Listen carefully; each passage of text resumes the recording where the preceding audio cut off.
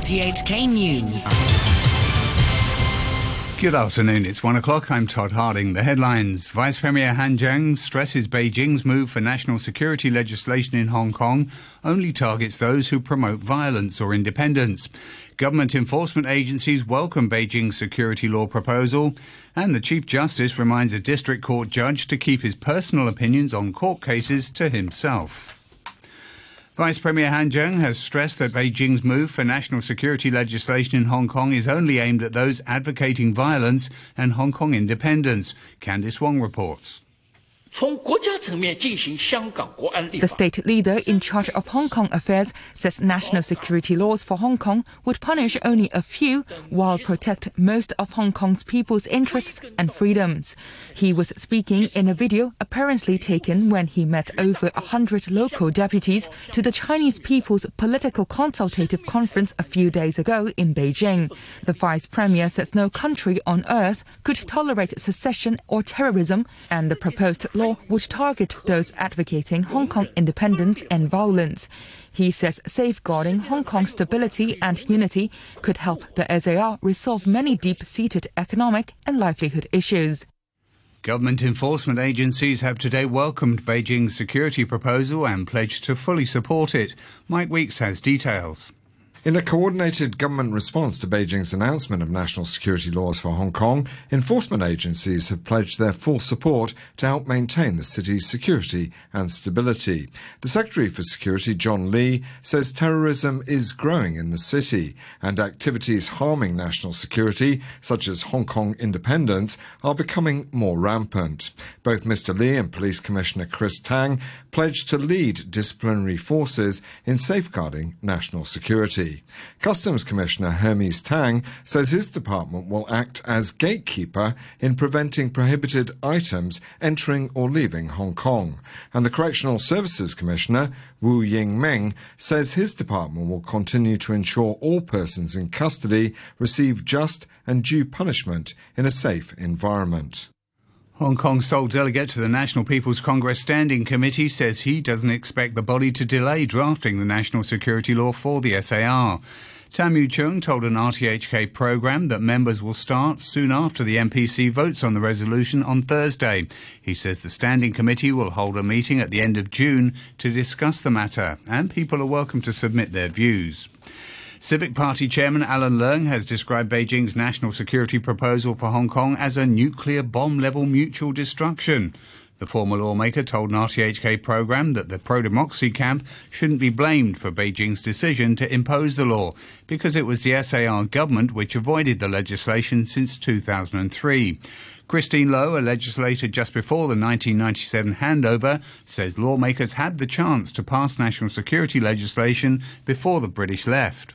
Before the British departed, we were presented with a draft piece of legislation which we could have passed at the time because that would have plugged the hole for Article 23. And in looking back, one might say that that was a rather liberal version of Article 23. And in the wisdom of the time, we decided not to pass that piece of legislation because it was perhaps better to not have it rather than have it. So I think there's a historical perspective that I was engaged in. And I do ask myself, gosh, after all that time, should we have done it?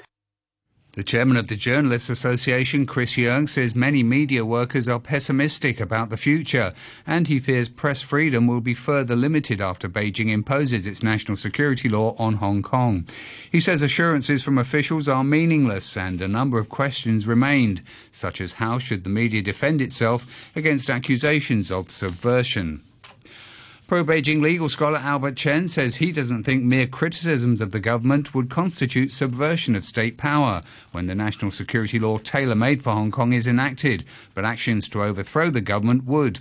He was commenting after he said the scope of the proposed law is wider than the one proposed by the SAR government in 2003.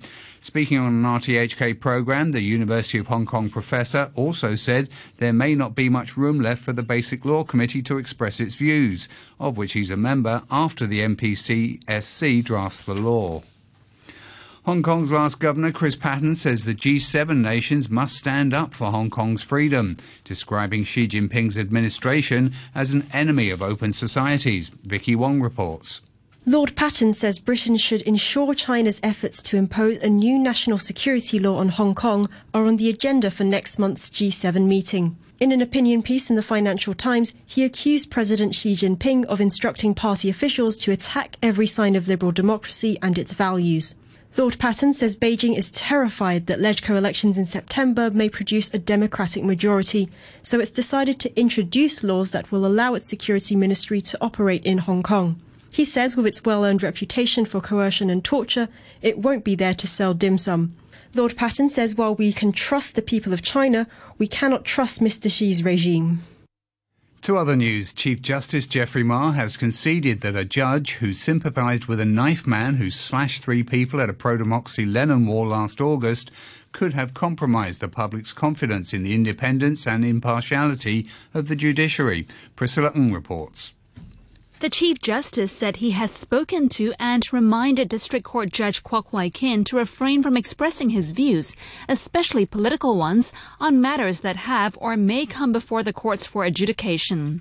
Judge Kwok came under fire for a ruling he handed down last month in which he expressed sympathy for a tour guide who attacked a man and 2 women with a cleaver at a Lenin wall in Tseung Kwan O last August. Judge Kwok described the defendant as a blood-stained victim, saying his income had been badly affected by protesters who had been behaving like terrorists. He also praised the defendant for showing noble qualities for admitting his wrongdoing and caring for those he injured. But in a statement, the Chief Justice said judges and judicial officers must not be biased or be perceived to be biased, as that would threaten the public's confidence in the independence and impartiality of the judiciary. Geoffrey Ma added that Judge Kwok agreed with his comments and will be excused from presiding over cases involving a similar political context for the time being. People Power lawmaker Ray Chan has filed an application to launch a private prosecution against pro-Beijing rival Kwok Wai-keung, whom he accused of assaulting him during a LegCo House Committee meeting on the 8th of this month. The Federation of Trade Unions lawmaker was filmed dragging Mr. Chan along the floor as lawmakers clashed over who should preside over the meeting. Mr. Chan said he suffered a slip disc as a result. He said he's waited for the police to take action after making a report 2 weeks ago, but nothing's happened. He accused authorities of not taking action simply because Mr. Kwok is from the pro-government side. My case was happened more than 2 weeks, and the evidence is obvious. The police force had not taken any meaningful action. We don't want to wait for a long time and more than 6 months and no action and no results. So we decided to continue the private prosecution process. We hope the court can handle my case as soon as possible. The Secretary for Justice, Teresa Cheng, has denounced yesterday's attack on a lawyer in Causeway Bay as shocking and unacceptable. The lawyer reportedly had a dispute with protesters over roads being blocked. Thousands of people were in the streets of Causeway Bay and Wan Chai yesterday, protesting against a national anthem bill and Beijing's security law. Environmental group Greenpeace says the government must prepare for the kind of once-in-a-decade storms that battered Hong Kong in 2018. The Green Group says climate change will make storms such as Mangkhut more frequent, flooding areas inhabited by tens of thousands of residents and causing billions of dollars in damage. Francis Yeung, a senior campaigner with Greenpeace, says Hong Kong must prepare for extreme weather events, but it must also aggressively tackle global warming. It is a global challenge that everyone needs to work together. But Hong Kong has an inevitable responsibility as well because we are a global city. So we urge the governments to increase the uptake of renewable energy and also to do more on energy efficiency. So the challenge is great.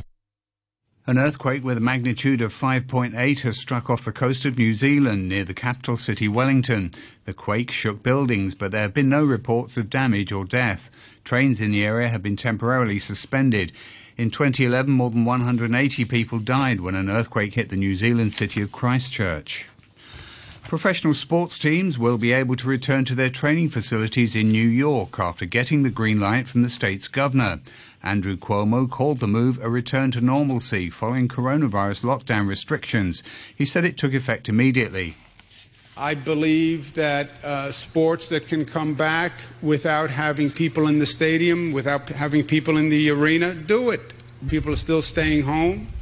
It gives people something to do. It's a return to normalcy. So we are working and encouraging all sports teams to start their training camps as soon as possible.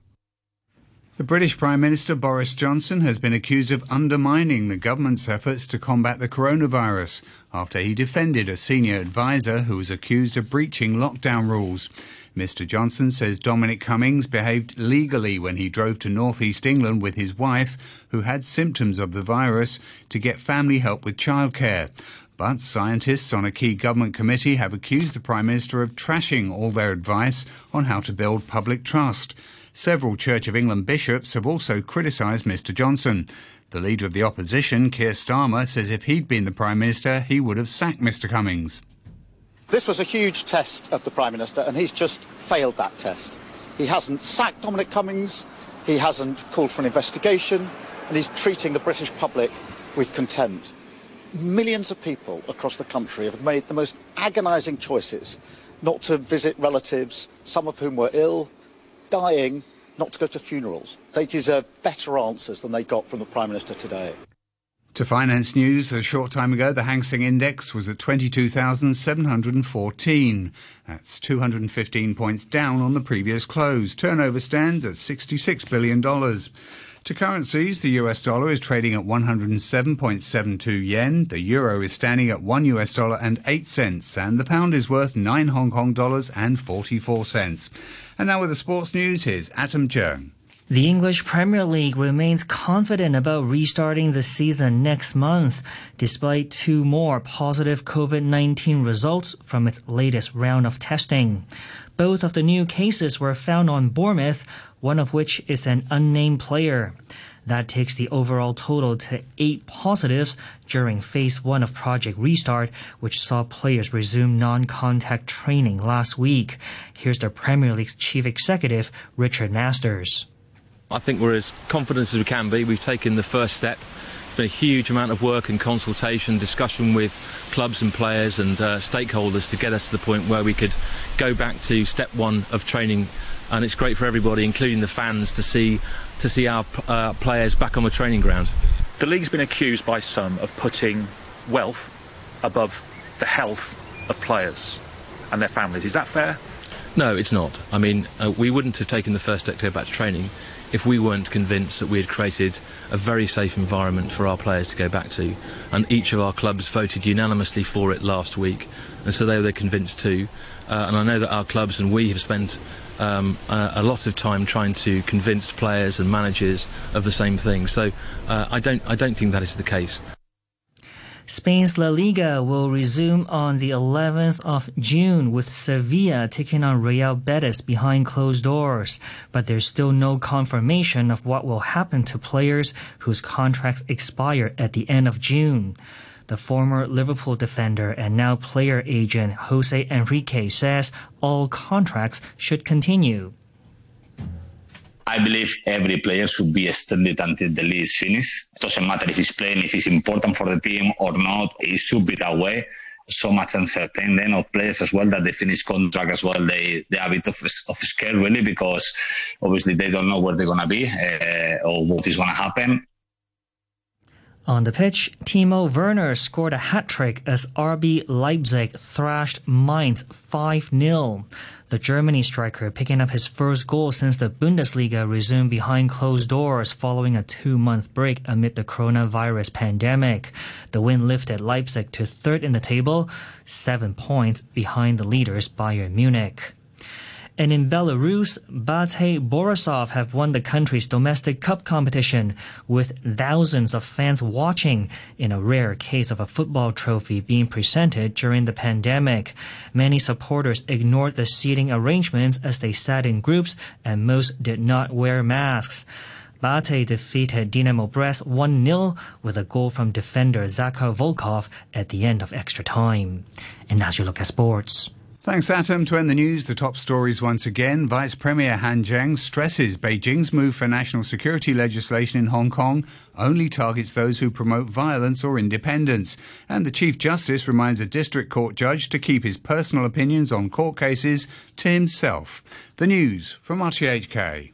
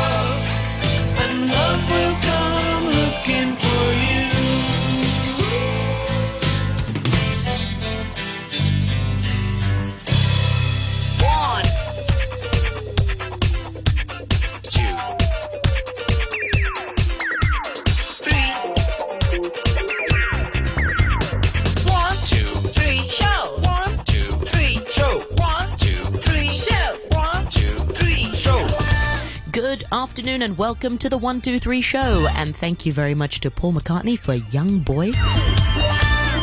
Thanks also to Phil for the morning brew, and let's kick start today's program with business coach Heather Thorkinson, and she'll be joining us just after 1:30 to talk about what to consider when thinking of self-employment and also starting a company.